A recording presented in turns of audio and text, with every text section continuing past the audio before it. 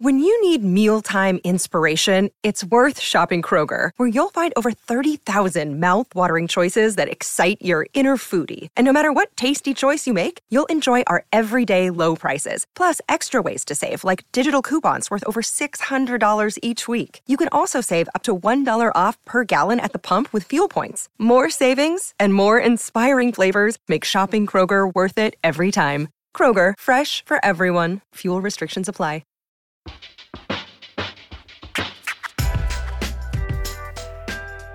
This is the ESPN Aussie Hoops Hour. Kane Pittman and Olgun Ulic with just one round to play in the NBL regular season.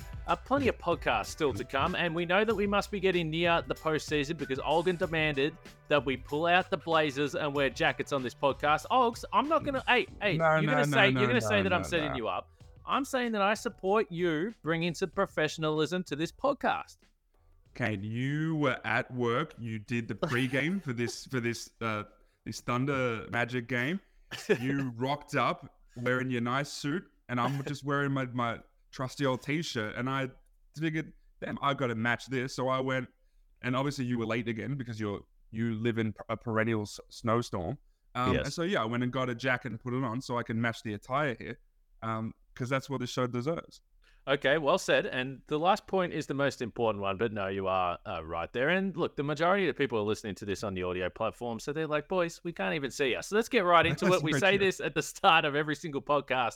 If you haven't done so yet, subscribe, turn the notifications on, and you'll know every single time a new show drops. We're looking at Wednesday afternoons right through the NBL postseason, but we'll figure it out with scheduling. So the only way to know, as I said, turn the notifications on, subscribe, and you'll get any other podcasts we drop right throughout the postseason as we roll through. The best place to start here, I think, is just asking you, Ogs. Last week, we discussed whether the top six was locked. And really, we knew that one team was going to miss out. That team was going to be out of Illawarra, Brisbane, New Zealand, and Sydney. Okay, so one round down. A couple of those teams played 2 games. How do you feel about that scenario right now? Because as it sits, the Sydney Kings going for a three-peat, they're on the outside looking in. So I don't think the top 6 is locked, right? Again, I didn't think so last week. I don't think so now. It always feels like we're in for one more twist. Yes. And I imagine another twist is coming. In this case, we spoke about it on Headline or Storyline, the column we do with Pete Hooley. It's all eyes on that Brisbane New Zealand game. It's and I think mathematically there are different options that could come based on that game.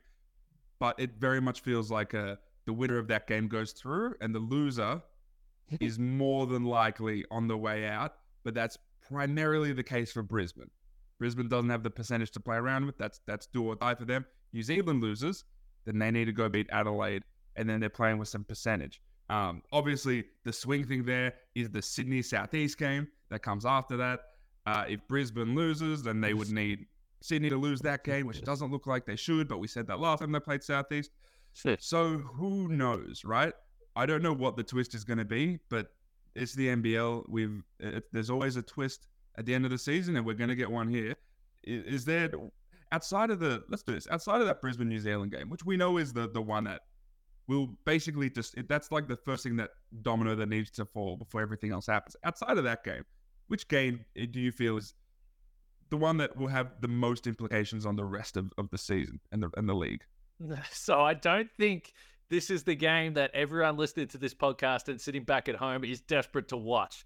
But it is the game that I am maybe the most intrigued to watch because I have no idea what's going to happen. And when I sat down last weekend, very excited, and we discussed it, the Illawarra Hawks and the Sydney Kings, and we said, okay, this is a really difficult final 4 games for the Hawks. You asked me, what game would the Hawks actually be favourite in their final 4? And I said, well, they should be favourite against the Sydney Kings because they can't be trusted. And the Kings were awful in the first half, and they didn't look like a team that cares anymore. They look like they've given up on the season. There was no fight, and the Hawks were the team that were playing for their season. So I can't wait to see this game against the Southeast Melbourne Phoenix. It looks like, again, obviously, they're going to be missing some key pieces. So if your season's on the line and you desperately need to win to get into the play-in tournament and you actually care about it, you should go and blow the doors off the Southeast Melbourne Phoenix. And yet I'm not that confident that they're going to do it. They should do it. They have the talent to do it. They are a significantly more talented team. No question, based on the availability. But I'm not sure if they're going to do it. So I can't wait to watch the Kings and the Phoenix. So 2 things on this one. The Southeast Melbourne Phoenix, the injury thing is really weird right now. So Gary Brown didn't play their last game. Matt Kenyon was back. Mitch Creek didn't play their last game. There was a sense when you speak to people around here that Mitch Creek has like effectively shut it down. Yep. He's got a deal with another team in the off season. He's just sort of waiting to go to that team. Southeast Melbourne Phoenix season is over, so you don't need to play him. But there are whispers going around yesterday that Mitch Creek wants to play, and a part of that is just to act spoiler, which they did to an extent in their last game against Sydney, which would have just been a really lovely win for Sydney to have in their pocket. But they didn't, because Mitch Creek came out and blew the doors off them. And so there's a sense that he wants to play. The sense that I get is that Gary Brown will play. So they're going to be like largely healthy. I don't know how healthy they're going to be like on the court, but at the very least, they're going to be available in this game. When it comes to Sydney in this game, they need to do the exact opposite of what they did against Illawarra. So against Illawarra, that was their worst defensive game of the season, from a numbers perspective and from an eye test perspective. Against the Southeast Melbourne Phoenix, they need to come in. They need to full court press. There needs to be at least one person at all times who is playing 94 feet up the court. They need a guard full court in this game. It was the issue they had the last time against the Southeast Melbourne Phoenix. They did not make them feel them. Abdel Fattah said that in the press conference, and he was right. They haven't made a team feel them for weeks, for months. They need to do it in this game. If they actually care about winning a championship or making the play or basically living up to their potential, they need to act like they care. And that starts on the defensive end, and that starts with playing up the floor. At the very least, show us that you give a shit. So the pickup point defensively is not a bad point from you, Dan. We've discussed the defense a lot. It's looked out of sorts for months now, as you pointed to. They haven't won back-to-back games since the start of November, I believe it is. So you're really pushing on 3 months now.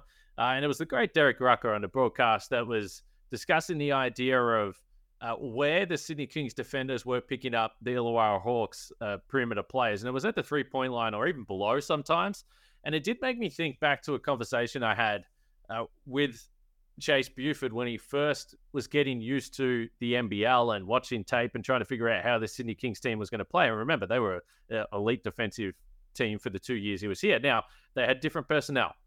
Absolutely understand that. But one of the first things he told me was, he's like, I can't believe how much full court pressure and right up to the half court line, there is pressure on the ball handler in this league. And he's like, based on what I'm watching, you got to play that way or you're not going to survive, because that's how every team plays defense in this league. Maybe the Kings just, it's a new coach to the league. Maybe they just, I don't know, maybe it just hasn't been figured out. But I don't know whether the players, you've been on the idea of the urgency and do they have a leader? Do they have a vocal leader? But I was stunned against a rival as well on your home floor, how bad that first half was from the Sydney Kings. And I was wondering whether it is the players, that this mix of players that have come together and just haven't been able to figure it out. Are they playing for the coach anymore? Like, that is a very difficult thing to say from the outside, but this team does not look like they are together, and it doesn't look like they're that interested. Yeah, and the thing is, I don't know the answer to that question, but it is, I think there's a legitimate criticism that Mahmoud Abdel Fattah has taken just a really long time to understand the way NBL basketball is played. You spoke about Chase Buford going through a similar thing, and he obviously ended with 2 championships here. But even when I think back to the grand final last season, the difference between game 1 and game 2 of that grand final was just Justin Simon playing up and in a little bit more. It was just the effort and basically just getting in. And it's the reason why Melbourne United has the best defense in the league. And it's why I think that Shea Ili will be the defensive player of the year. It's because these guys get up and in. They make it really difficult for you to get into your stuff. And that's why they're the best defensive team. And it follows that they're the best team in the league as well. If you speak to imports around the league, they say something similar to your conversation with Chase, which is, why are these people picking up all the damn time? Yes. You're trying to bring the ball up the floor. You're an opposing point guard. You're Parker Jackson Cartwright trying to bring it up. And you have Jordan Crawford in you, right? Jordan Crawford he knows the FIBA game. Like, that's the way he plays as well. But then if you're I remember the game a few weeks ago was Southeast New Zealand, and Gary Brown trying to bring the ball up the floor, and Parker Jackson-Cartwright's up and in him. Illawarra can throw in Dave O'Hickey or Bawali Bales, and these guys are playing 94 feet on you. Brisbane has Sam McDaniel and Isaac White and Mitch Norton. These guys, they can just throw on you, and they'll hassle you up the floor. And it gets to like 12 seconds, and you're not in your offense yet. And that's really difficult. And that's just maybe something that these Sydney Kings, who are very like NBA heavy, they're very talent heavy.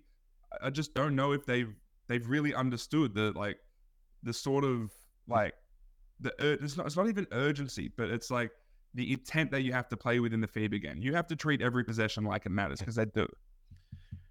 DJ Hoke's been the interesting one for me. Obviously missed a fair bit of time through injury this year, but the Kings were outscored by 20 with him on the floor the other day. Again, we saw different lineups, and now Angus Glover's starting. I just think that it's been a theme we've discussed it right through the season, that the Kings have been searching for answers. They've been trying to figure it out. And to your point with Mahmood, I think that I don't think you can accuse him of not trying things, but it just doesn't feel like he's been able to find any answers. And I do wonder, the more you change things up, and if things are changing every single week, when do the players start to go, man, this guy he's not sure. And then they feel the uncertainty, and then it filters out through the game. So the Kings, as I said, I'm looking forward to watching this game against the Southeast Melbourne Phoenix. If you got one more point, go ahead. And then I was considering talking about the Illawarra Hawks, because they've got a couple of big games this round.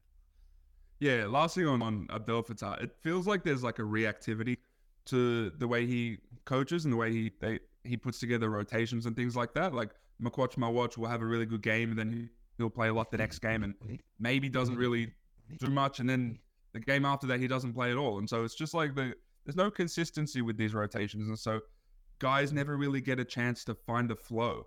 And I think that's something that teams need, and it's sort of the opposite of what teams are doing at this point of the season, where teams are really locking in those rotations. We're seeing 7-8 man rotations. You watch any Perth Wildcats game or any New Zealand Breakers game, these rotations are really narrowed, because these teams know that they're in the pointy end of the season. They need to lock in all of their processes and what they do. They're acting like every possession matters, where it still feels like Abdel Fattah is just throwing stuff out there to see if it works, and you can't afford to do that at this point in the season. So 0.4% between Illawarra, New Zealand, and Sydney entering this last round. Now, obviously, New Zealand and the Illawarra Hawks play 2 games. So for the Hawks, Friday night, you already mentioned that Brisbane and New Zealand game. I think a lot of eyes are going to be on that one. But Illawarra hosting Perth. This is a big-time game, because then they have to come down to Melbourne, and they will face Melbourne United in their last game of the season, which is why we discussed how difficult this challenge was going to be. What's your sense with Melbourne United, keeping in mind there is a break before the postseason starts, then there's a play-in tournament? Is there any suggestion that they will not be at full strength for that Sunday afternoon game? I assume with the break, it'll be full steam ahead. I expect it to be full steam ahead. I expect them to play everybody. I don't expect them to play regular rotations, though. It wouldn't surprise me at all if we see their key guys play, 15 to 25 minutes as opposed to 25 to 35. That's the only thing that I'm keeping an eye on, and that's the sense I get from United. It's a mixture of risk management, not wanting guys to be out there for too long, not get injured, things like that, but also not wanting to kind of get out of rhythm. And I understand there is a feed break, right? So everyone's going to get out of rhythm to an extent, but getting game reps is a really important thing. And I don't think they're going to sacrifice a lot of game reps just to get dudes rest or just to keep guys off the floor. I think they're going to try to be as business as usual as possible with the small smidgen of risk management. So it's not something that I really can see any way that it happens. But technically, if you look at the standings, Melbourne could lose both of these games. Perth could win both of these games, and there could be a 3% swing. Now, I don't see that happening. The Wildcats have to go to Illawarra, then travel to Tassie from in this final round. So I don't see it happening. But that could be a factor in what happens there on the Sunday as well, if Melbourne technically need to win to lock up that top spot. But it's another wrinkle there for the Hawks. You mentioned Brisbane. Now, I think for most people, they are the team that they assume are going to drop out here, particularly with this game in New Zealand and the fact that the percentage is so bad. I think another wrinkle that, if I was a Bullets fan, I'd be so upset that Tom Abercrombie is retiring. Firstly, because he's a great player and we're all going to be sad that we don't get to watch Tom play. But I have to imagine this is going to be a fired up and emotional building for that final home game in the regular season for New Zealand. Maybe the last time the home fans will get a chance to see Tom. Yeah, and it was already going to be a very sort of up and anti sort of game. It was going to, it feels like a must win for both teams, as much as it's not exactly a must win for New Zealand. But New Zealand was already going to be playing with this increased sense of urgency. And now Tom Abercrombie announces his retirement. He'll retire at the end of the season. I'm sure there'll be a haka. I'm sure there'll be different sorts of activations to celebrate his career. And if that doesn't rile you up, I don't know what would. And I don't know who's going to be in the house. But man, if some of those like former Breakers, if some of those former Tall Blacks are in there watching on, like I appreciate that maybe some of the Americans on that team and some of the guys on that team maybe don't have the same emotional connection. I think you will feel it immediately as soon as you see some of the stuff that's going to happen in celebration of Tom Abercrombie. So yeah, it's one of those games that even at the best of times, I didn't see the Breakers losing. But with all this emotional sort of this emotional catalyst behind them, this big gust of wind, it's very tough to see them falling. How did you think the Breakers navigated the first weekend without Anthony Lamb? Obviously, understanding they were going to have 4 games over this final 2 weeks. And I don't think they started the round great. But the game, you play Melbourne, and it's probably the worst possible matchup when you know all the attention is going to be on a guard like Parker Jackson-Cartwright. Yeah. So the thing that was really important for them was to win that first game. They have not been amazing on the second day of those back-to-backs. And a lot of it comes down to travel. Maybe it's down to their processes. They've got to figure some stuff out. But they just haven't been great on them. And so that game against Melbourne on the Sunday was maybe like a scheduled loss. If they were able to compete and maybe steal a win, awesome, bonus win. But that first one was the key, that win over Illawarra. And I thought they handled it really well. I think we're seeing more and more minutes with Parker Jackson-Cartwright and Will McDowell-White on the floor together. And I think it's actually working. McDowell-White is shooting the ball really well. He's getting a lot more on-ball reps as well. So basically all of those sort of like ISO reps that were given to Anthony Lamb, they're sort of split now between McDowell-White and Zylan Cheatham. So really impressive for them to pick up that first win against Illawarra. And then going into Melbourne, it was sort of coming off an emotional win, all the travel. Zylan Cheatham, I think, was sick coming into that game as well. And so, again, it was a lot of stuff against New Zealand. And credit to them for competing for as much as they did during that game. It was a weirdly officiated game as well.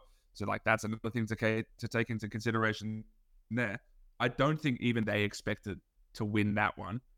Going 1-1 was key, and I honestly think going 1-1 is enough this weekend as well. But again, that first one, so this first one against Brisbane, obviously the most important from like a ladder perspective, but also just from the schedule perspective. You want to get that win out of the way so the pressure is off. Yeah, we spoke a lot about who's going to pick up the slack for the Breakers, and it was Zylan Cheatham and also Finn Delaney, who really struggled in that game. He was just 0 for 5 and didn't really have any impact. But in the first quarter, when the Breakers, it's like, okay, let's feel this out. Let's see if they're going to be impactful here. Parker Jackson-Cartwright didn't necessarily have a good start, and it was all Will McDowell-White. And I was thinking of the podcast we had a few weeks ago when we were discussing what's going to be next for Will McDowell-White in terms of, can he break his way into this team? Can he find a way to have a strong finish to the season? Going back to the preseason, he was the biggest local free agent on the market.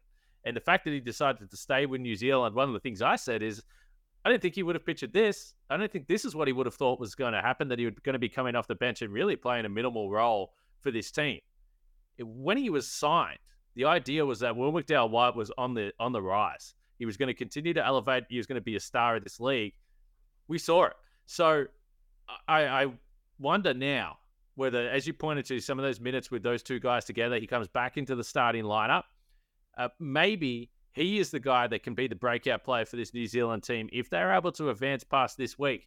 Because we just saw him playing in complete control. Because the only way Parker Jackson-Cartwright was having a lot of success in this game was if he could just go full-blown Speedy Gonzalez and beat the defense down the floor. because when they were getting locked in that half-court defense, the man Shea Ili, he was making life very, very, very difficult. Yeah, and the thing is, if McDowell-White hadn't got injured this season, then we may have been in for an MVP-ish type of season from Will McDowell-White, because we assume he would have played 25-plus minutes a game and had the bulk of this usage.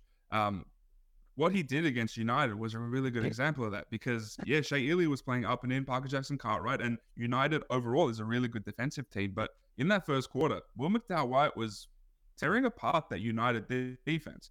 And the only thing that could stop him was foul trouble. As soon as he was off the floor, then things sort of fell back for the New Zealand Breakers. I want to say McDowell-White finished that game with a positive plus-minus, because his impact he was so impactful in that game. Him in the half court changes a lot for this Breakers team, and it's the replacement for Anthony Lamb, because Anthony Lamb was the circuit breaker of sorts, where if things got a bit stagnant, or if maybe the ball wasn't whipping from side to side or whatever, you just have a really talented guy that you can throw the ball into. It's a similar case with McDowell-White, where if things aren't going well, if you're not getting stopped, so Parker Jackson-Cartwright can't run, you have a Will McDowell-White that you just throw the ball to, and he can come off on balls, and his vision is that's his advantage creation. That's his ability to create advantages, is the vision. And then the shot now as well. If that shot continues to hum as it is, then, man, if they make the playoffs, even without Anthony Lamb, this emergence of Will McDowell-White dusting off all of that rust, that changes this team. We'll see. I think it is. It just going back to the same conversation we had last week. It's not about the talent. It's not about Will McDowell-White, because we've already seen him do it in postseason games as well. So I totally agree with what you're saying. It's just, again, I think the lack of size, and then you lose Anthony Lamb. It wasn't necessarily. It's not like he was the size of a traditional center, but he played physical. He played a little bit bigger, and he allowed them to do different things. When they were really struggling offensively in that game, I was just thinking to myself, that would be when Anthony Lamb would just bully ball his way to the basket and get to the free throw line or find a score. And I think that's going to be the challenge for this team, but they were able to get the win over Illawarra early in the round. You mentioned the foul trouble for Will McDowell-White, so there was a little bit of crafty play from Matthew Dellavedova on the third foul, who just said, I'm just going to barge into you, and I'm going to demand that Dean Vickerman uses the challenge, because I think there were a chance here to take one of the key players off the floor, and then it changed immediately, and Will McDowell-White did finish the game +9. He only played at 22 minutes, so he was 18 minutes on the bench. They lost those minutes. If he was +9, that means they lost those minutes by 22. So he was the difference in this game. And a big part of that was because they didn't have the help for Parker Jackson-Cartwright, because Shea Ili was outstanding. And in the postgame, Joe Lawala-Chul said that it is criminal that he hasn't already won a Defensive Player of the Year in the past. We're not too far away from these awards being announced. Is it Monday night, Olgs? But is Shea Ili, do we wrap it up? Do we lock it in? Do we give it to him, Defensive Player of the Year? I think so. So for context, JLA was staring directly into my soul when he was saying that stuff. Scary place. I asked the question, and then United used it in all of their social things as well. So I feel used. But JLA was really, really adamant.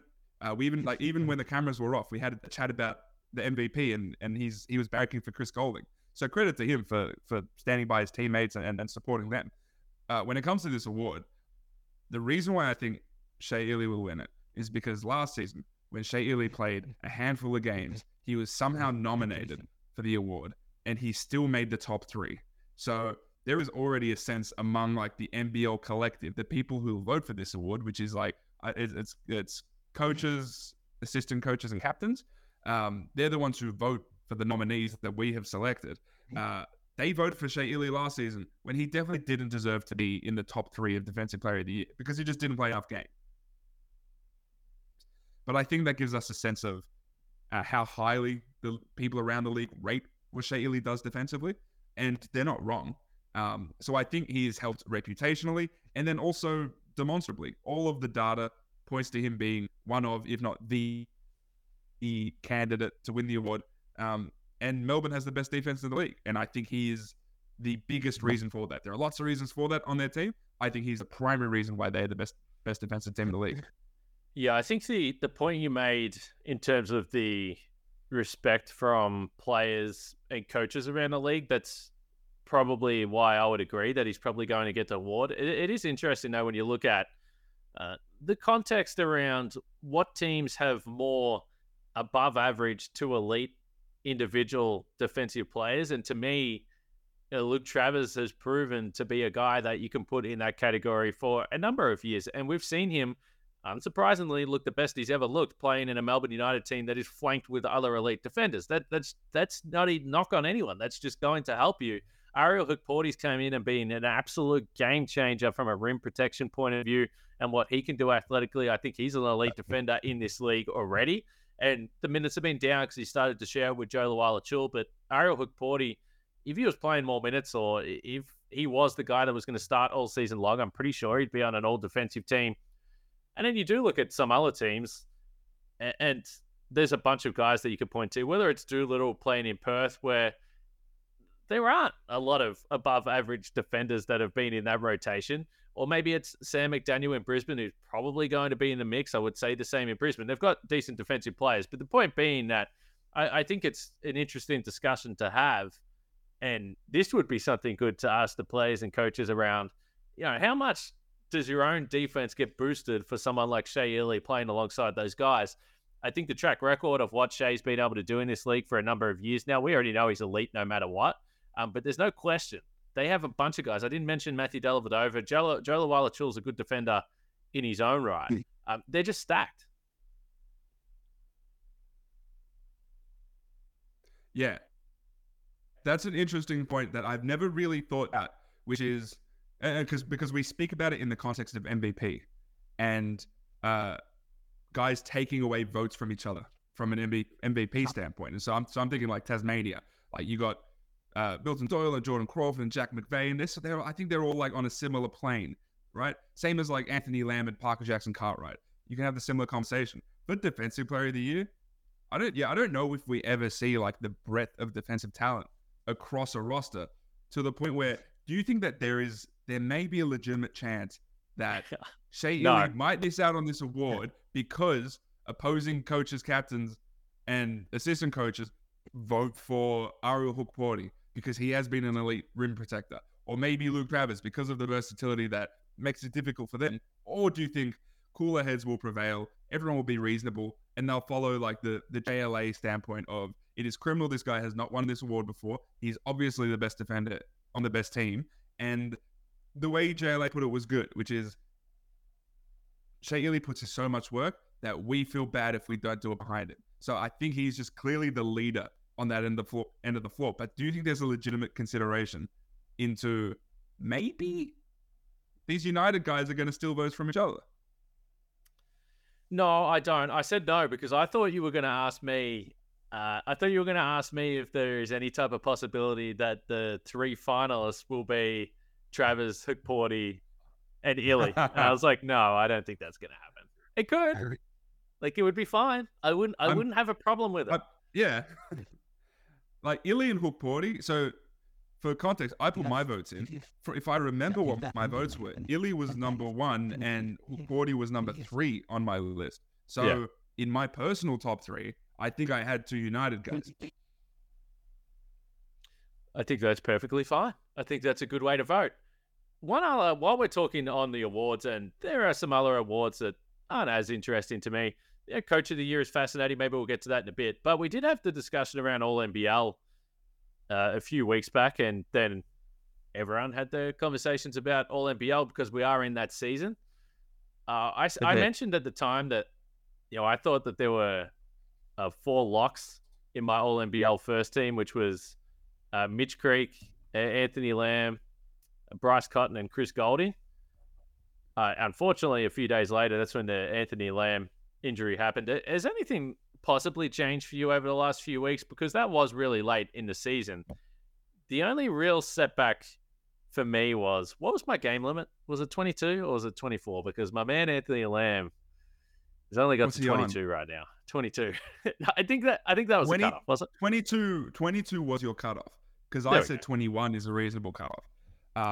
So 22 is reasonable. I also don't think, again, there's a level of like humanity that comes when people vote for these awards. In the same way that they changed the Rookie of the Year award to Next Gen, people still voted for Sam Wardenberg over Sam Froling because Sam Wardenberg was the Rookie of the Year frontrunner all season long, and it would have been weird to take it away from him. Same with Anthony Lamb. Like, you don't want to punish the guy for having a season-ending injury, especially when he has played enough games to keep him in consideration. And I think everyone understands and respects how elite he was.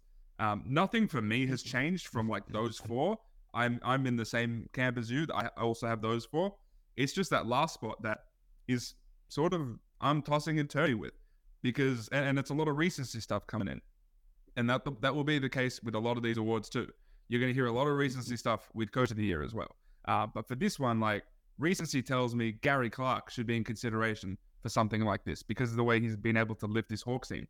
Parker Jackson Cartwright has been, if he was on a top 4 team, I think if we spoke about him as the MVP, I don't think that would be an unreasonable consideration. He's someone who is putting up the numbers that warrant him being part of this conversation as well. Those are the two dudes that I reckon will end up fighting for that last spot. I think it's PJC or Gary Clark. If you talk about guys that have changed in a major way, changed the trajectory of their teams throughout the season, also just reached the 22-game plateau, so we'll probably go above that this week. This plateau is so important to you. Hey, man, you got to get that 22. And DJ Vasiljevic has got there now, and hopefully he plays this weekend as well. I know we discussed Isaac Humphries and what he's done in the back end of the season. It's been huge, but there's no question when DJ walked in the door, just something changed. Like, the efficiency hasn't been great, but you knew all of a sudden they had a guy that was going to take over, can just have these explosive quarters and halves, and just bring a different energy level to the 36ers. Like, they were a team, they were stuck in mud. They were going nowhere, and he did completely change it, even if they weren't able to dig themselves out and get to the play-in tournament. So I wouldn't be surprised whether he gets one of those, the 4th or 5th spot in the first team or a second team. I think he's got to be in consideration. The thing about the Sixers is you got those 3 guys. Because it's not just Humphries and it's not just Vasiljevic, but Trey Kell has arguably been the best of them all. And so him being perhaps more involved, or him like finding his form, that has to be taken in consideration as well. And then you have to think how much of these coaches and assistant coaches and captains consider how much consideration they're putting into winning. Is Mitch Creek maybe going to drop into the second team? As much as I don't think he should. I think if you balance winning versus like impact and effectiveness, I think the effectiveness does outweigh a lot of it. But it wouldn't completely surprise me if maybe he drops to a second team because he's not on a winning team. He's on the worst team in the league.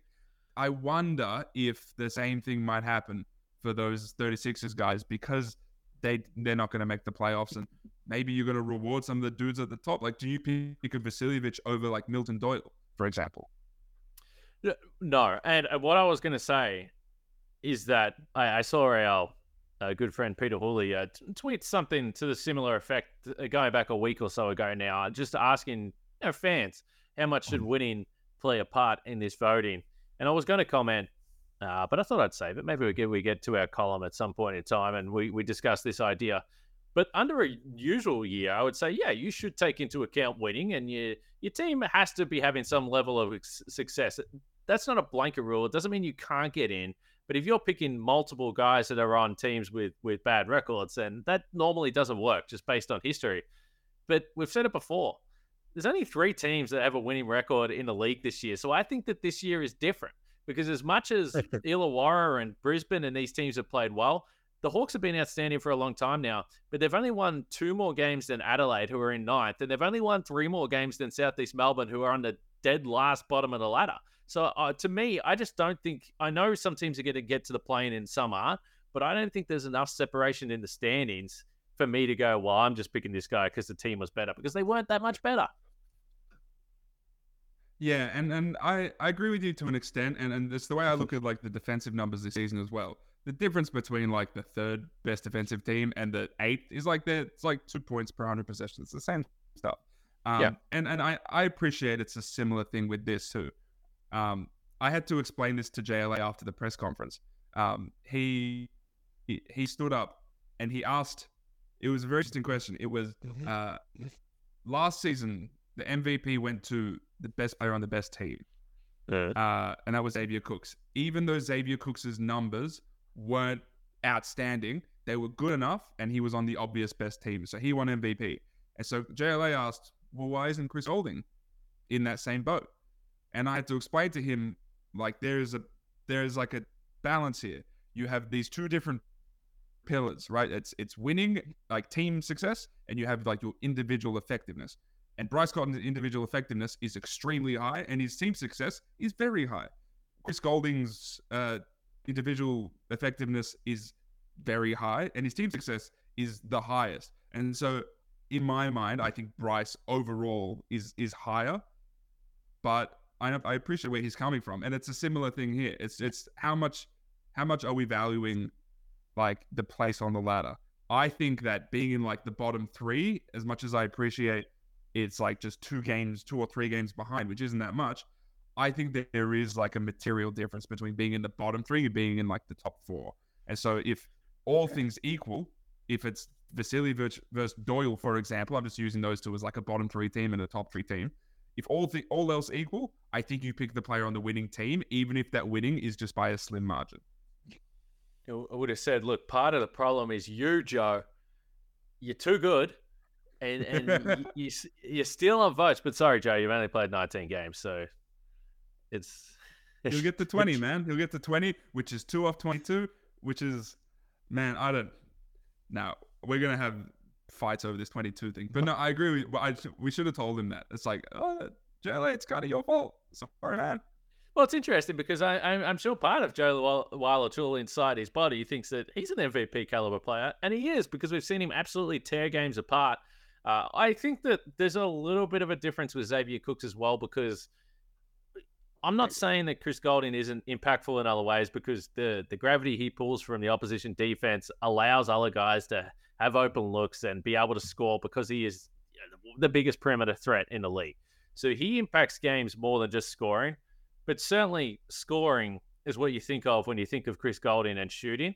Whereas Xavier Cooks, I think it was pretty widely understood that he wasn't necessarily a guy that was going to get you 25 points, but he was going to facilitate the entire offense, was going to go through him, and he was going to be a complete game changer defensively. He could block shots, he would come up with steals, and he would start the fast break in the transition. Like, everything was about Xavier Cooks.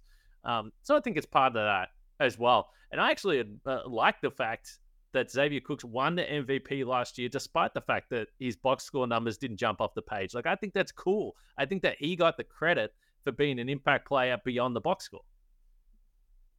Yeah, the last player that won an MVP like that was maybe like Andrew Bogut back when he was with the Sydney Kings. And it was a similar thing where his numbers weren't outstanding. And Bryce Cotton scored way more points. Bryce Cotton was probably the leading scorer in the league at that point. But everyone knew Andrew Bogut's impact defensively. He was the best defensive player that season. And everyone knew what he brought offensively, even if it didn't always amount to counting stats. Everyone understood the impact. And I feel like there should be a bigger appreciation because of those sorts of outcomes of the nuance that people are putting into these awards. It's not just like the 6th Man of the Year award where it's just the guy who scores the most points wins it, which is generally the case. I feel like we treat other awards in a more nuanced way. We look at the MVP. It's not just because Bryce is the leading scorer in the league. It's because of like a whole range of factors that Bryce brings to the table. And then that's why Chris Golding is in consideration, even though he's not the 2nd leading scorer in the league. There's a consideration into his impact on a winning team. I feel like there is more nuance to this, and I think after our chat, I think JLA understood that to an extent. As much as he still wasn't completely happy, because I think most of us in that room still sided with, hey, it's probably Bryce. Hey, man, he's going to be popular in the locker room. When he went back in there, he's like, you boys got to listen to this press conference, man. Shea Illy, I was looking after you, my friend. So, hey, I like it. That's the ultimate teammate stuff there. Coach of the year, surely my man Scotty Roth will walk away with another one, will he? Or Kane, no. You know what? In any other year, if this was the Jack Jumpers' first season, then he'd probably win this one. Well, we're sick of Scott Roth being one of the great coaches of the last. Yes, I'm calling it the last decade. He hasn't won a title. We've had some big names coaching in the league, but he's been outstanding to do it year on year and have a little bit of roster turnover and a bit of adversity with Halfle on the way. Obviously, he signed the contract extension. You broke that news a little while ago here. So you don't think Scotty Roth? Where are you leaning with the coaches? I'm on the Dean Vickerman train. Yeah, with this, look, honestly, it's fair. I appreciate his rosters. He's got a really good roster. They are super talented, but for me, it's more than that. They have been the best defensive team in the league the entire season, and they have not lost back-to-back games. That is an unbelievable achievement. I think that speaks a lot to his capacity as a coach. The fact that they didn't drop 2 games in a row. I think that's unbelievably impressive. There will be recency bias because the Perth Wildcats started really poorly and went on this really good stretch. They've dropped a few of late and they haven't looked amazing, but I think John Rillie will get a lot of love because of that. And obviously Justin Tatum too. The Tatum thing is real. Tatum would be my second, almost my close first, because of purely his record. I have to check. He might be 11-5 as head coach. If he started the season 11-5, they'd be in first place or first or second place. They would be up there. No, every other coach is hovering around 500-ish outside of Vickerman and Rillie. And so being 11-5 is an unbelievable achievement. So I don't know how much people are going to take into account how many games he coached. He doesn't reach your 22-game threshold, but I think he's coached enough that he should be in consideration there. But I got Vickerman up top. That's a great point. I didn't think about the 22-game threshold for coaches. Tatum. It matters, bro. It matters. He's gone down. Tatum, after a late run. He's petitioned the league to extend the regular season. He needs another 6 games. Yeah, I do believe the Hawks, I think they were 2-7 when he took over. So that would be 11-6 since Tatum took over.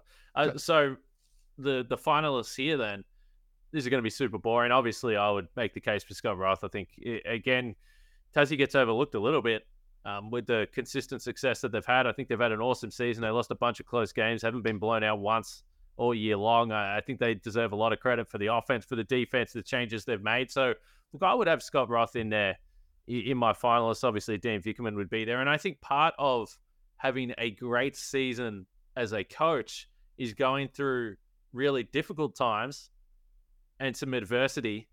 And John really ticks that box as well as any other coach because, Tatum walked in and he took over the job. And that's obviously challenging and you don't normally see this kind of turnaround. But really had to work through it on a fly and got players to play different roles and change the lineup. And yeah, Bryce Cotton went absolutely bananas and playing him 40 minutes a game is sometimes a nice tonic. But I think that is the type of season that could lead to an award like this. And I think it's been cool to see him get some kudos towards the back end of the season. Yeah, and it's because of all of the flack he took at the start of the season.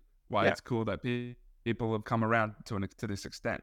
And I agree with you. I appreciate the idea of them being in this absolute hole and him making changes in order to get them out of it. So when you talk about coach of the year, we saw him do the coaching on the fly. We saw those decisions get made in a material way and the outcomes shifted because of that. The reason why I still think it's Vickerman is because he coached in such a way that he never let them get in a hole.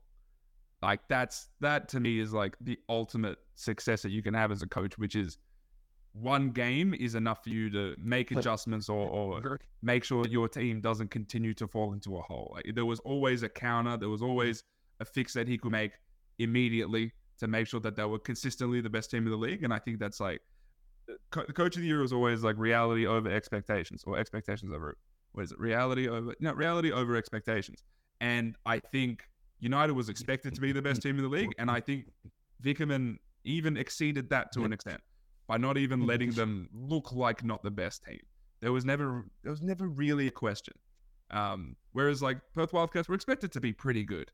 And the Jack Jumpers were expected to be super above average. And that's what they are. So I feel the reality matched the expectations there.